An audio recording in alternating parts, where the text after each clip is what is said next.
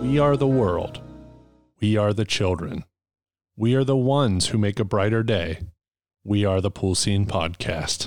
The Pool Scene Podcast! Finally, we are able and going to dedicate an entire episode to the We Are the World music video. About damn time. We Are the World is often discussed both on and off this podcast by myself, Kevin, and my co-host, Jim. Hello. For any listeners unaware, We Are the World was a 1985 charity single to raise money for African famine relief. In 1984, Jim's favorite producer, Bob Geldof, Oh, that son of a bitch. put together a supergroup in the UK called Band Aid to release the single, which I still don't understand. Do They Know It's Christmas? It's like last week when we did Contact. Yeah. And it's like the first thing you want to do is ask an alien if they believe in God. And it's like, anyway. You ask an alien, do you know it's Christmas? Yeah. Do you believe in Christmas? Band-Aid released Do They Know It's Christmas? After Band-Aid, it was actually Harry Belafonte who came up with the idea to do an American version. Yes. The Deo guy, the king of Calypso, and the Beetlejuice soundtrack guy. From there, it was Michael Jackson and Lionel Richie who were given the task to write the song. I'd say good place to start. I would agree. Actually, the first two people that were asked to participate were Lionel Richie and Kenny Rogers. Somewhere out there, tons of saying, I'm Kenny Rogers. Because of a shared management group with Belafonte. Okay, that makes sense. Yeah. Next, Stevie Wonder was asked to join in order to add name value to the project. Then Quincy Jones was asked to produce, who then telephoned Michael Jackson, who just happened to have released Thriller. Yeah, perfect timing there on MJ. Even though without kind of typecasting or saying who's who and who's the best, at this time, Bruce Springsteen was the number one guy to be on this by far. I mean, it was Bruce that was number one. 1985, I think this was recorded in January and released in like March, I believe. And at the time, Bruce was like the biggest star. Jackson and Richie wrote the song at the Jackson family home in Encino, where Linkovich Chomovsky was found underneath a hand-dug swimming pool.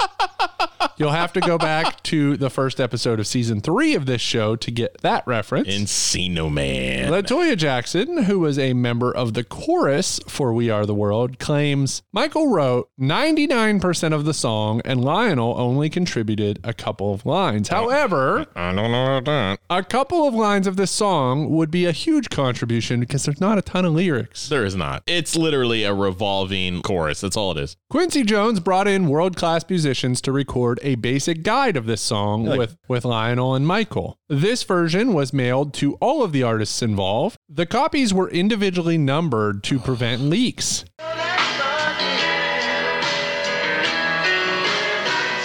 Then Quincy and engineer Humberto Gatica did a mix of the song and sent tapes of it to the other artists who were invited to lend their voices to the project. And I want one of those hand-numbered cassettes. Considering it's the two of them doing it in every octave, every pitch, where they imagine every single one of the singers to hit it. Which I didn't know that. So prior to recording, Jim and I watched 1.5 documentaries about We Are the World. The second one we had to turn off because it was too sad and it was like, what the fuck? But the first one was basically a behind the scenes, just behind the scenes of them recording this and how many takes it took certain artists and how mad Daryl Hall was. You guys have to watch it, especially for one thing, Bob Dylan trying to get music direction from Stevie Wonder. Oh, Stevie Wonder singing like Bob Dylan. Oh my God.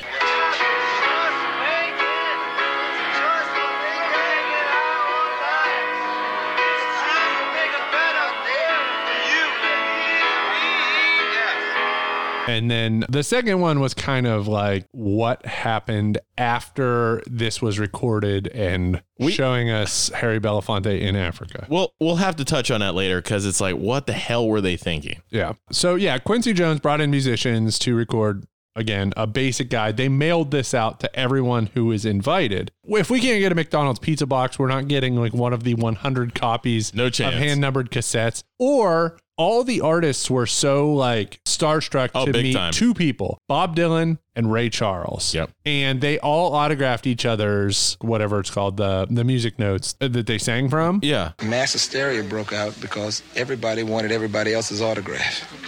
I realized that there was a room of everybody being fans of everybody else. everyone wanted a memento that we could all keep ourselves, and we had the sheet music and had all the other artists sign it. And I don't think there was one out there that didn't get everyone to sign it. I want one of those. Bring up the Stevie Wonder or Ray Charles autographs. Yeah, well, the Stevie Wonder is a fingerprint or a thumbprint. And Ray is a perfect signature. Yep. The recording had to happen in secrecy to avoid a mob of people showing up. Imagine finding out, hey, all the biggest stars in the world are going to be at this one place. So to avoid that, they kept this thing in the shadows. Many of the artists came directly after the American Music Awards happening across town. Prince, who famously no-showed, there's conflicting reports. Thanks to potentially Bob Geldof. Maybe Bob Geldof, because Bob Geldof at one time had referred to Prince as a creep. Sheila E. put in her book that Prince never wanted to do the thing in the first place. She's like, he never wanted to sing on that song. I know originally they were like, Prince, do you want to be on this? And he's like, I'll play guitar. They're like, we don't need a guitar. But he did contribute. The B-side to We Are the World is a song from Prince. Reports vary as to why. He was supposed to sing a duet part with Michael. As everyone came in the building, not Prince, but everyone else, inside the studio, a sign read, check your egos at the door. And it's in the documentary. Is it? Okay. Yeah, it was in a documentary. Real quick. Also inside, Stevie Wonder greeted artists to tell them if the track wasn't completed in one take, that he and Ray Charles were driving everyone home. The joke being, they're both blind.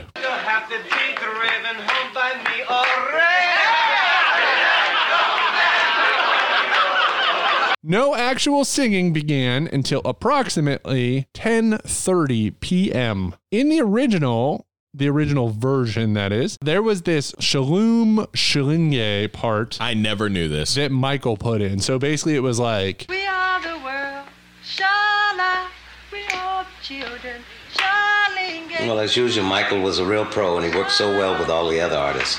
The chemistry was great, man. We are the world, Shala, we are the children, Shalinge. We are the ones to make a Shala. Let's start it, 'cause that's what we're giving.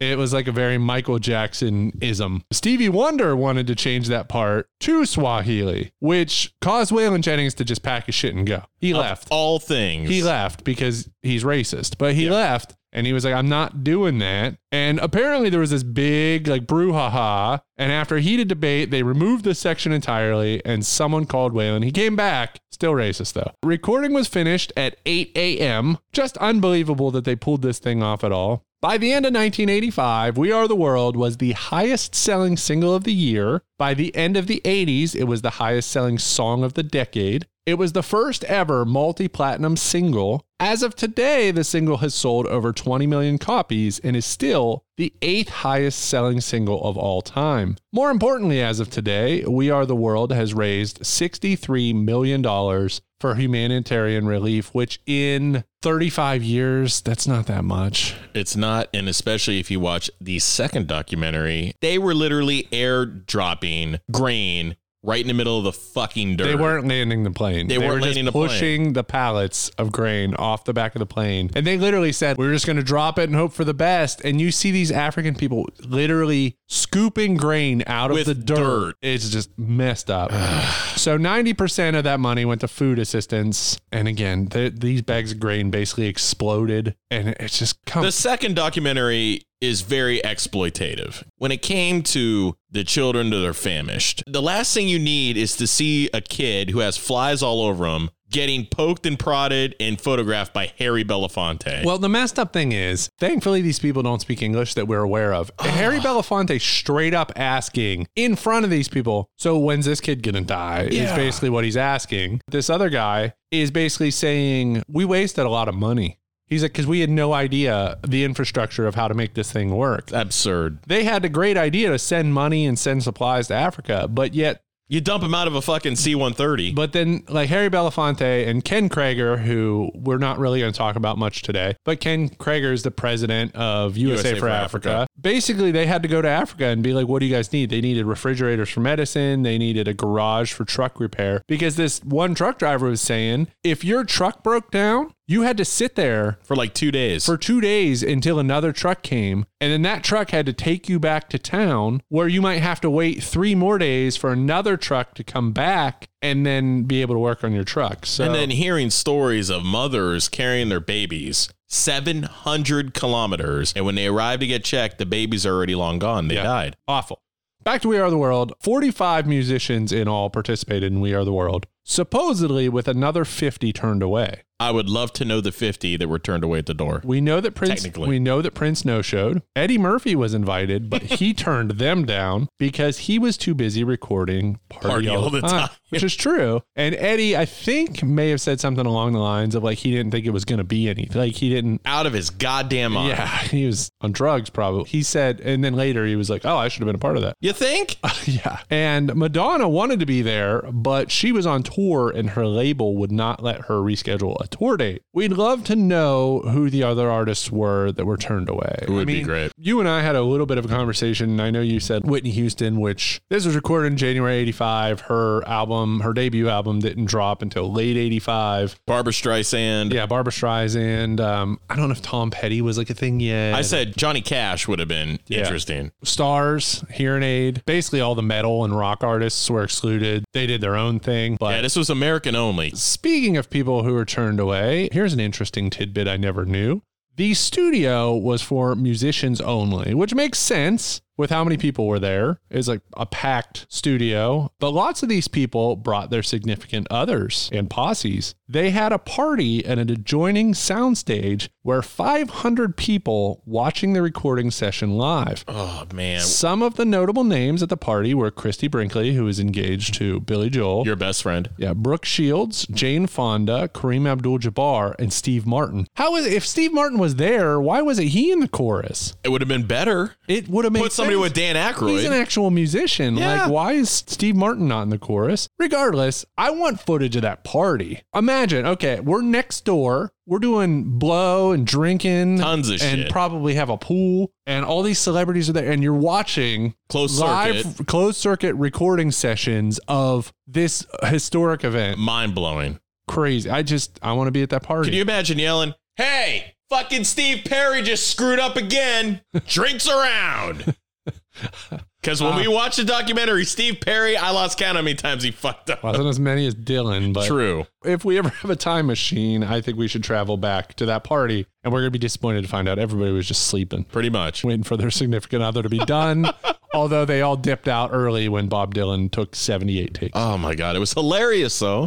Now that all that has been said and the listeners are up to speed, let's talk about the video. Jim, please set the stage for us by listing the members of the chorus only. Ladies and gentlemen, the chorus of We Are the World. Dan Aykroyd, Harry Belafonte, Lindsey Buckingham from Fleetwood Mac. Then you have the members of The News from Huey Lewis. You have Mario Cipollina, Johnny Cola, Bill Gibson, Chris Hayes, and Sean Hopper. Sheila E., Bob fucking Geldof. You know how I feel about this. And if you watch this documentary, he starts off before anybody records the most depressing facts about Ethiopia. When you walk into one of the corrugated iron huts and you see meningitis and malaria and typhoid buzzing around in the air, and you see dead bodies lying side by side with the live ones, and on a good day you can only see 120 people die slowly in front of you. And in some of the camps you see 15 bags of flour for 27,500 people. And it's that we're here for. And I don't want to bring anybody down, but maybe it's the best way of making what you really feel, why you're really here tonight. Then he caps it off all by saying, I didn't want to bring everybody down. You fucking did, Bob, you asshole. Why don't you call Michael Hutchence on the phone, see what he's up to? Oh, wait a minute. Next, you have all of the Jacksons. Michael's like, come on over. You have Jackie, LaToya, Marlon, Randy, Tito. Fuck you, Jermaine. No, Jermaine. You're not allowed. Everybody's favorite racist, Waylon Jennings with the cigarette. Bette Midler. John Oates, of course, looking fucking amazing. Jeffrey Osborne. You're like, who is Jeffrey Osborne? Is he related to Ozzy? No. He was a one-hit wonder. On the wings of love. The Pointer Sisters. You all know them. The Neutron Dance, Beverly Hills Cop. And of course, Smokey Robinson himself, who should have had a fucking solo in this song. Now, I planned on going through the video chronologically and telling you who sang what and when. Thankfully, Rolling Stone magazine did that for me, providing a minute-to-minute breakdown. If you want to find the article for yourself, you can just Google. It's like the second thing on Google. Yeah, We Are the World, and it'll come up. We'll hit the highlights, which are in my words, not theirs. So the video starts with a bad graphic by today's standards of a spinning globe with USA for Africa on it, which then flattens out into like a white screen where then the autographs appear of the participants. So basically that poster we discussed earlier. The graphic fades into Lionel Richie in the studio, who sings, "There Comes a Time When We Heed a Certain Call." Then we see Lionel side by side with Stevie Wonder as they sing, "And the World Must Come Together as One." We can't stress enough what kind of an MVP Stevie Wonder is throughout this whole thing. Yes. He's the glue, folks. Then we get solo lines from Stevie, Paul Simon, and Kenny Rogers. Kenny Rogers is dripping swagoo in a USA for Africa sweatshirt. He put it on as soon as he got there. He was the only one to put it on. And everybody else, I think, pretty much took theirs off. Maybe Diana Ross still had hers on. Not Kenny. James Ingram sings a line in a silver tracksuit. Akron's own James Ingram. Followed by Tina Turner, who sings, "We Are All Part of God's Great Big Family." Then that fucking Billy Joel has to join with his teeth looking like the Ripper's brother from Last Action Hero. Ladies and gentlemen, if you guys want to see another article, Vulture did an article. They put the top 37. They lay into Billy Joel in this article. Which I don't think Billy Joel does anything wrong in this. I don't think Billy Joel is more background. I don't think he stands out as being spectacular. Nah, he's there. But he's just, Next, we get Michael Jackson pre-recorded, not in studio with the other artists. Notice his vocals are also multi-stacked because they were recorded prior. They're doing the Frankie Valli, 8 levels of vocals stacked, like booming through your speakers. Everybody else was like, you got to stand next to 8 people and hit your part by stepping 4 feet forward. And instead, like, Michael just gets to sit in the comfort of a studio and do as many takes as he wants. We go back to the studio where Diana Ross is standing 9 feet away from a microphone to sing "There's a Choice We're Making. We're Saving Our Own Lives." When Diana Ross gets to the studio that day, she jumped on Bob Dylan's lap. And I want to know more about that. Did they know each other? Like, why? What? Bob Dylan wouldn't have been able to identify fucking anybody there. No. He was out of his mind. Why did she do that? I want a documentary about that. Who are you? Next up, we have Dionne Warwick and Willie Nelson, who rules, but has a weird look in this. He has like short hair. He looks like a 70s child star. Yeah, he has like short hair and like wispy, like a sporty leather motorcycle high on weed jacket. But Nelson sings the oddest line in the song, "As God has shown us by turning stone to bread." That doesn't quite happen in the Bible. No. There's an anecdote where Jesus gets pissed at the devil because basically it's mean to starving people to dream of rocks getting turned into bread. I don't know. I don't read the thing. I've done the opposite where bread turns into stone by leaving it out long. Yes. Al Jarreau sounds good for the literal 10 syllables he gets to sing before Bruce Springsteen shit grunts through the chorus, never once opening his eyes. Now, Al Jarreau, you're like, who the fuck is that? Yeah, Al Jarreau's a jazz singer. Yeah. And again, probably a weird choice for this. He sounds good. He sounds great. Weird choice. Bruce, who never opened his eyes, was the biggest star in the world at this time, so he gets as many lines as Michael, if not more. Pouring sweat, mind you. Despite being the biggest star in the world, for the recording session, he parked his truck at a grocery store and he walked there. And then he had to walk back at 3 a.m. No, I don't know what time he left. Had it been late, though. They didn't get done till like 8 a.m. And if you remember, he is one of the artists who I think stuck around Deuce Man. I don't know. Camera pans to soundtrack king Kenny Loggins, pre-Top Gun. He gets a line before Steve Perry comes forward and blows the roof off with one of those signature vocals. He was taking a hiatus from Journey at the time. Steve Perry, followed by Daryl Hall, who was taking a hiatus from Hall & Oates at the time. I don't know if they were just like, you guys, synergy. You're both taking a break from your band. Yeah, he can't go for that. And when we watched the documentary, both of those guys were messing it up. So it's a great sequence. Steve wasn't helping, though. Because Steve, the problem with Steve is that he changed every time the inflection every single time.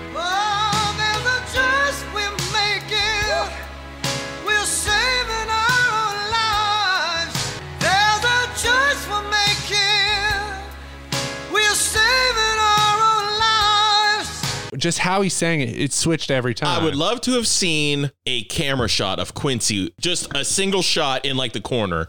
Because I have a feeling every time Steve opened his mouth, Quincy just putting his hands over his mouth, muting the mic going, Jesus Christ! See, to me, none of them sounded bad. No. He didn't do it the same way twice. No consistency. But my problem was with Daryl Hall, who every time, you know you're coming up, but he would like run up to the microphone and he would rush his first few words. It's true, we make a better day, just you and me. It's true, we make a better day, just you and me. And Daryl Hall to me was like the one who kept screwing it up. He's very nervous. Which will come up here again in a minute. And you could see his hands shaking, which how could they not? You're like, my God. Hey, Ray Charles. Well, he's not watching me, but Ray Charles, Michael Jackson, Stevie Wonder, who's also not watching, Diane Ross, Bob Dylan, whoever. We're going to hell. Are all watching. You know what I mean? It would be for some people. It's very intimidating. Yeah, for sure. So after Daryl Hall, we have the pre-recorded chorus from Michael. This time we get a solo leading into the bridge. So you got Michael's pre-recorded chorus, Michael's solo, which is perfect every time, which then leads to him standing against the wall and just looking mad. Everyone else, for the most part, shares a microphone, but Michael gets his own. The original plan was to record each solo individually, but there wasn't time. Because could you imagine how hard it was to put 45 people individually in a room? All with egos. Yeah, and then not pick up any coughs or farts. There had to have been a lot of ass. Well, we saw that in the first documentary we watched where somebody laughed. That someone, somewhere, said we'll say we all a part of. And they kept rolling with it. And then there was another one where Cyndi Lauper, her earrings and her necklaces and stuff were making sounds. There's somebody talking. I can hear them. Cyndi, we had a lot of bracelets. Oh, is that? Oh, my earrings. Oh, sorry. Oh, I'm loaded. Wait a minute, there really is talking in there. The mic is dying. You need to replace that mic. No, there's talking. No, it's the caption is distorting. Oh, yeah? New mic. After Michael, it's Huey Lewis who belts. From my research, I know that Huey's solo was supposed to be for Prince.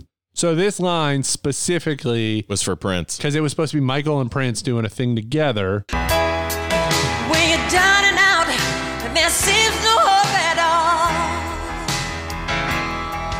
But if you just believe, there's nowhere we can fall.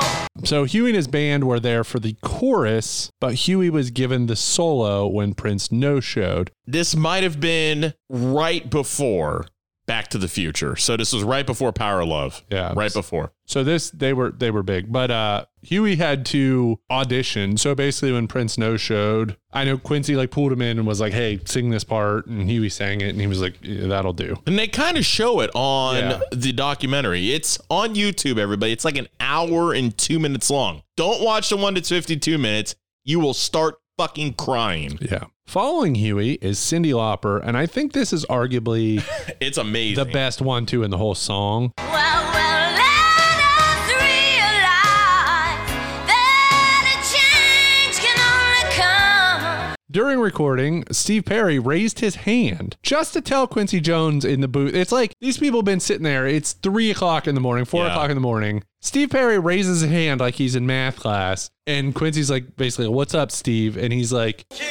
Listen to it. There's like harmonic things happening when she sings. It almost sounds like conversation. It's amazing. That's the other really. She's amazing.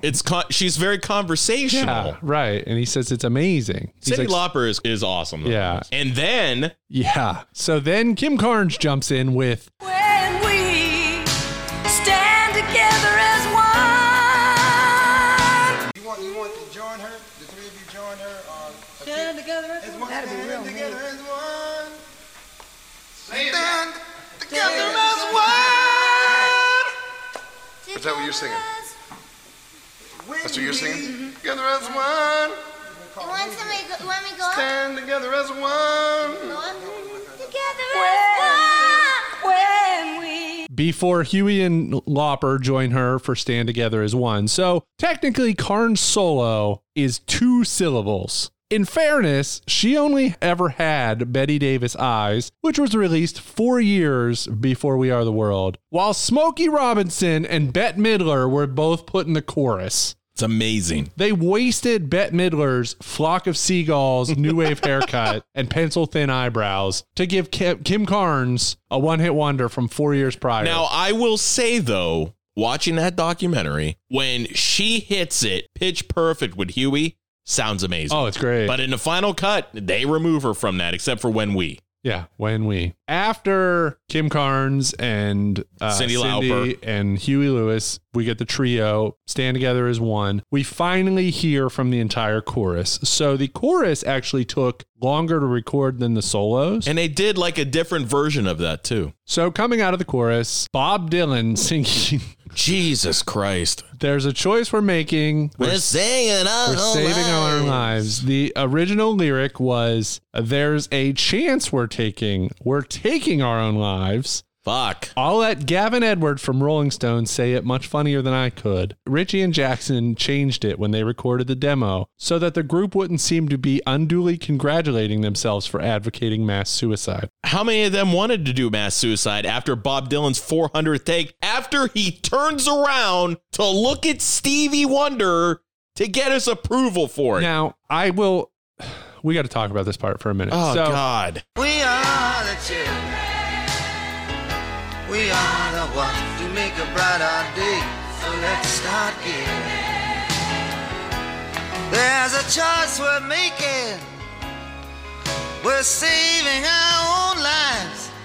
It's true, we make a better day for you and me. Is that sort of it? Sort of like that? Yeah, right. Bob Dylan again. A lot of these people that arrived, of everyone to be starstruck by, they're starstruck by Bob Dylan. Arguably, probably not even arguably. I know, Jim, you're not a big Dylan fan. But as a performer, not a songwriter. Right. He's the greatest songwriter of all time. I will give you that. But I agree with you. I like Bob Dylan a lot. I think he has like some amazing, but like this was more of a pop R&B performance, and they wanted to cover all bases except for metal, obviously, but they wanted to cover all like R&B, pop, rock, white people, black people, everybody. They wanted to cover all their bases. Bob Dylan's a big get for this. Yeah. But it's just his singing performance in this is insane. I'd rather have had the Mamas and the Papas instead of this. Yeah, it's absolutely crazy. Listen to Bob Dylan in that documentary try to hit a high note. Yeah. Holy shit. So first off, he doesn't know the lyrics at all. Not at all. He said, we are the world. So let's not give in. He said, there's a choice we're making. You know, we're saving our lives. It's true. You know, we make a better day when you have singing, have song. Because after your thing, it modulates, you know. Okay, did somebody else sing it already on the track so I could hear it? Even though they're right in looking front at the of him. paper and he doesn't know them. When he's in the chorus, Quincy Jones. he doesn't know them. And Quincy Jones is teaching him to him. So the first time that Bob Dylan steps at the mic, mind you, lyrics in hand, he has the lyrics in front of him. You know, he hears the playback in his headphones. We are the world. And, you know, he knows his part's coming up. All right, Bob, get ready. And he goes, and he grunts. And then he goes, actually, can I hear it one more time? He walks over. Stevie Wonder, again, MVP of this thing. Oh my God, he is. He sings, Stevie Wonder does a Bob Dylan impression and sings Bob Dylan's part to him and says, do this. Bob Dylan walks back over. No fucking idea. No clue. He does it 60 times. He is so high on meth and coke. And every time. And he has this deadpan stare the entire time. Every time that he sings, he like sings one word and then he turns around and looks at Stevie Wonder for approval, who cannot see him. It also appears that Bob Dylan is also dressed for fucking wintertime. It's crazy. And then when he finally gets it, he keeps, after every take, he's like, I thought it sucked. It's true, we make a better day, just you and me.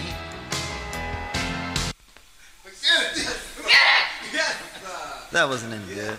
And then Quincy Jones is like, all right, we got it, which we never actually do see in the documentary, the take that they used. So it tells you there's even more takes. Quincy Jones had to have been the most patient person of all time. In his head, during these Dylan takes, he had to have been fucking screaming. Oh, yeah. It's 3 lines, Bob. Fucking cut it, go. It's funny because after Bob does it, Quincy goes, that was perfect. That was great. And, they cheer or whatever. And he gives Bob a hug. And Dylan's like so out of it.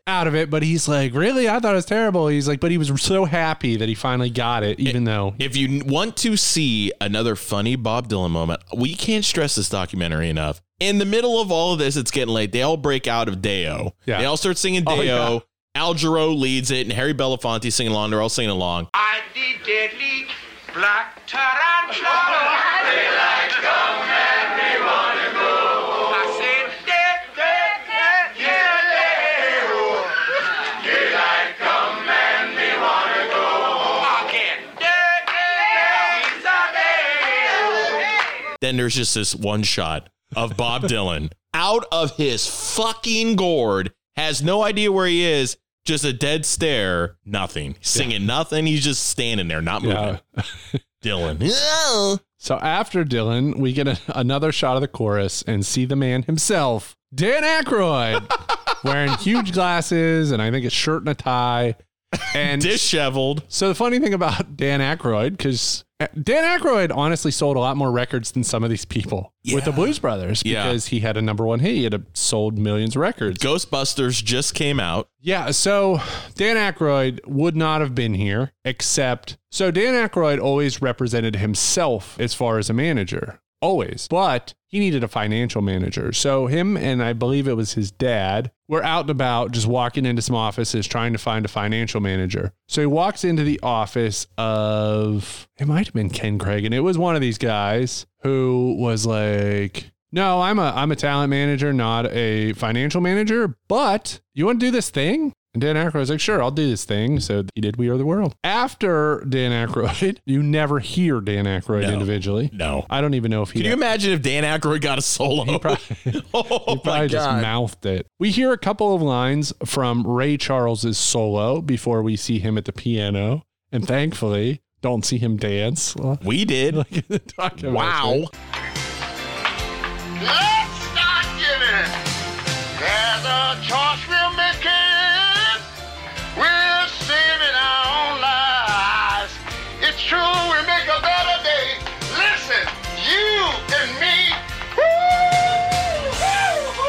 The next part wasn't planned, but is often regarded as the single best part. Not to me, but it is the unlikely duet of shit grunt Bruce Springsteen and Steve Wonder, real name Stevlin Judkins. That name is amazing. So Stevie and Bruce's lines, they recorded those after, and so in the video it's like a split screen, like a fade effect type thing.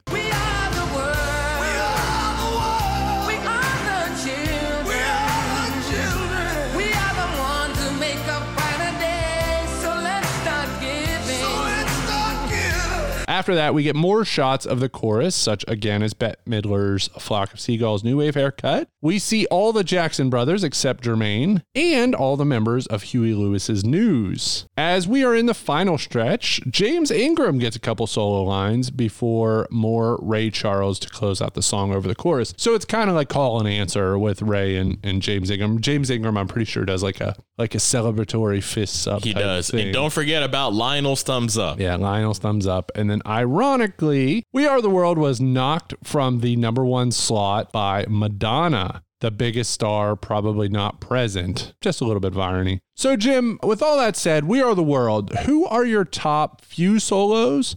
Who's your worst or couple worst? My #1, Stevie Wonder, Huey Lewis, and then probably Cyndi Lauper would be my top 3. My Why the Fuck Are You There is a waste. Paul Simon is just there. I don't know why. He didn't really contribute much to anything. The crux of all the Jacksons are pretty much a waste. And then, of course, I hate to say it, Dan Aykroyd. Why is Dan? It's just no. But those would be my 6. So my #1, and not really tarnished by how many takes it took, and same with like Huey and Cyndi Lauper. So something I really like about Cyndi Lauper is it's like she's the only one that had the balls to ask Quincy, hey, can we improvise? And he's like, yes, of course. Like, make it your own. Well. Yeah, so she goes for it. I love it because everybody else is pretty stiff. And that's why Billy Joel's down there, Paul Simon for sure. Because they just blend into the Paul background. Simon kind of just, he's like a little mouse that comes in and he just kind of squeaks his line. And you know what, moves though? out. When you see him standing next to people, I never realized how short Paul Simon is. Mm-hmm. At that point, why don't you have Art Garfunkel in there too? Just do Simon and Garfunkel. Just do Simon. Exactly. So those aren't great. You know, Billy Joel, he just sings his line. Even like I love Kenny Loggins, this pre-Top Gun. But it's still Footloose. It's still good. Yeah. He just sings his part and he moves out. So to me, Steve Perry, the fact that he changed it every time is frustrating. But like the final product is great. Huey's great. Cyndi Lauper's great. And Huey, Cyndi Lauper happens back to back. And it's the same with Kenny Loggins. Is it Kenny Loggins, Steve Perry, and Daryl Hall? Yes. So that's pretty crazy. But you know what, though? Like I said, if they would have kept in Kim Carnes with Huey, that would have been fine too. Yeah. I would have had no problem with Kim Carnes there. But it's the fact that she literally ended up with 2 words seemed, why was she even involved?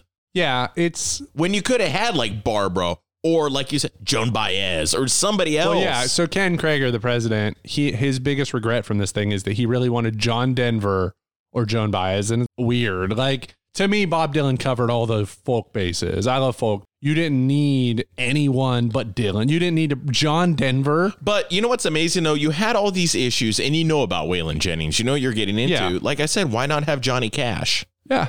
Rather have had Johnny Cash. Yeah, that would have been interesting. Kenny Rogers doesn't do too bad. No. Diana Ross sounds good. So I'd say that's probably my top. So We Are the World did a 25th anniversary like reunion. They did not a reunion, but they did a new one for Relief in Haiti, and it's seriously strange. It's odd. So with the exception of maybe like Kim Carnes, even like maybe James Ingram, like for the most part, everybody from the original USA for Africa, you look back on, you're like, wow, that's like Murderer's Row. Yeah. Springsteen, Stevie Wonder, Michael Jackson, Lionel Richie, you name, they were there. And then with like everything now is like recency bias. So some of the people in the 25th one, like the Haiti one, they were like one-hit wonders. And they got Bieber in that? Yeah, Bieber sings the first line in it. And he's like 10, however old Bieber was when like he broke. He just started. They've got like a ton of people in it. Lil Wayne, Kanye,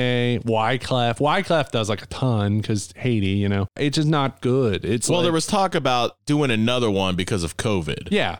Lionel wanted to do another one because of COVID. Now, the problem with doing one now is who? If you get The Weeknd and Bruno Mars, great. Mm-hmm. Katy Perry, Justin Timberlake, stuff like that, great. But you know that if they did one now, you're Chad getting Kroeger. like, you're getting Bad Bunny maybe. But if you did one now, they're probably going after like the YouTube, TikTok.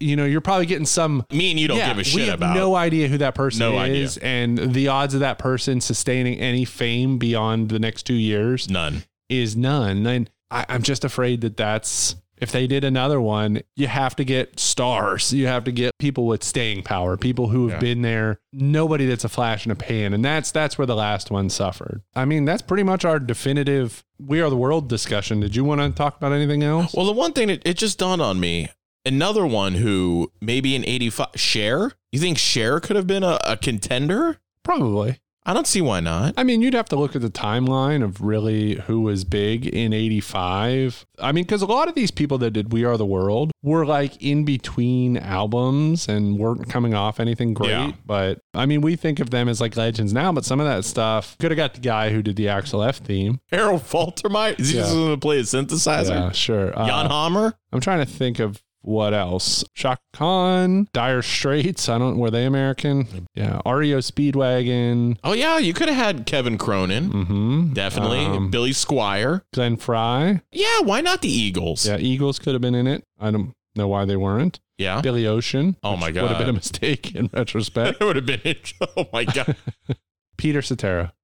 Oh, my God. Yes. Peter Cetera, a Hall of Fame member of the Pool Scene podcast. Oh, my God. He is. Why? Oh, my God. I got like, I want to hear Cetera sing. Imagine him in the bridge with Huey and Cindy. Oh, man. I Oh just want my to hear him. God. Just, Is it wrong to say I just got an erection from that? that's crazy. That's fucking amazing. Yeah, that to me, we nailed it. That is the home run. That's the guy. Now, Bryan Adams, Canadian? I mean, so it's not USA for Africa? It's US North. Yeah, that's it's gotta be John Cougar Mellencamp. Okay, there's another one. But maybe they got Bruce and filled the quota. Roth? Fuck. Oh my God. No. Get it a wee bop that up. Yeah. And Dave, do you mind not scatting every damn time? And another one, Aretha Franklin. Oh, hell yeah. So Aretha Franklin, which maybe they were intimidated because you get like somebody like Aretha Franklin, she might kind of overshadow the whole thing with, just the vocal quality. Yeah. Peter Cetera, Aretha Franklin. Yeah, man. There's so much shit, man. But I think Peter Cetera. Yeah. Oh my God. Especially 85. Oh man. Chicago. Holy shit. Hard to say I'm sorry. And then here comes Peter Cetera. I can hear it in my mind. Oh my God. I wish that would have happened. Well, I have thoroughly enjoyed this. This is fun. Doing research, watching the video. A great swim meet series. Yeah, we really enjoyed this one.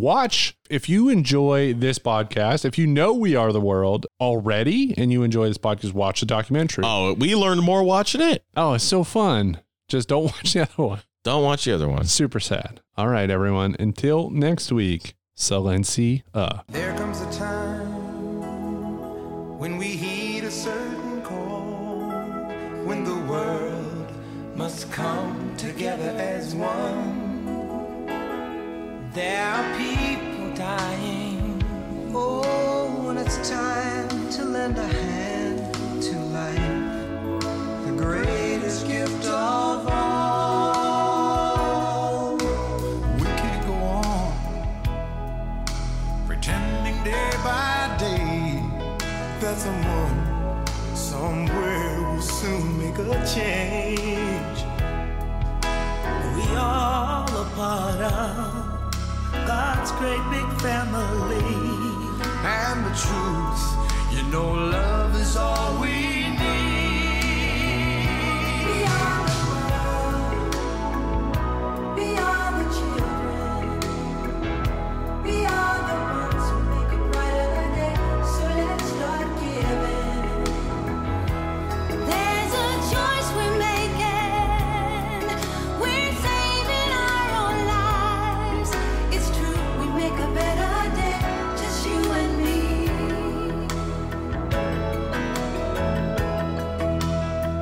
Well, send them your heart so they know that someone cares, and their lives will be Stronger and free, as God has shown us by turning stone to bread.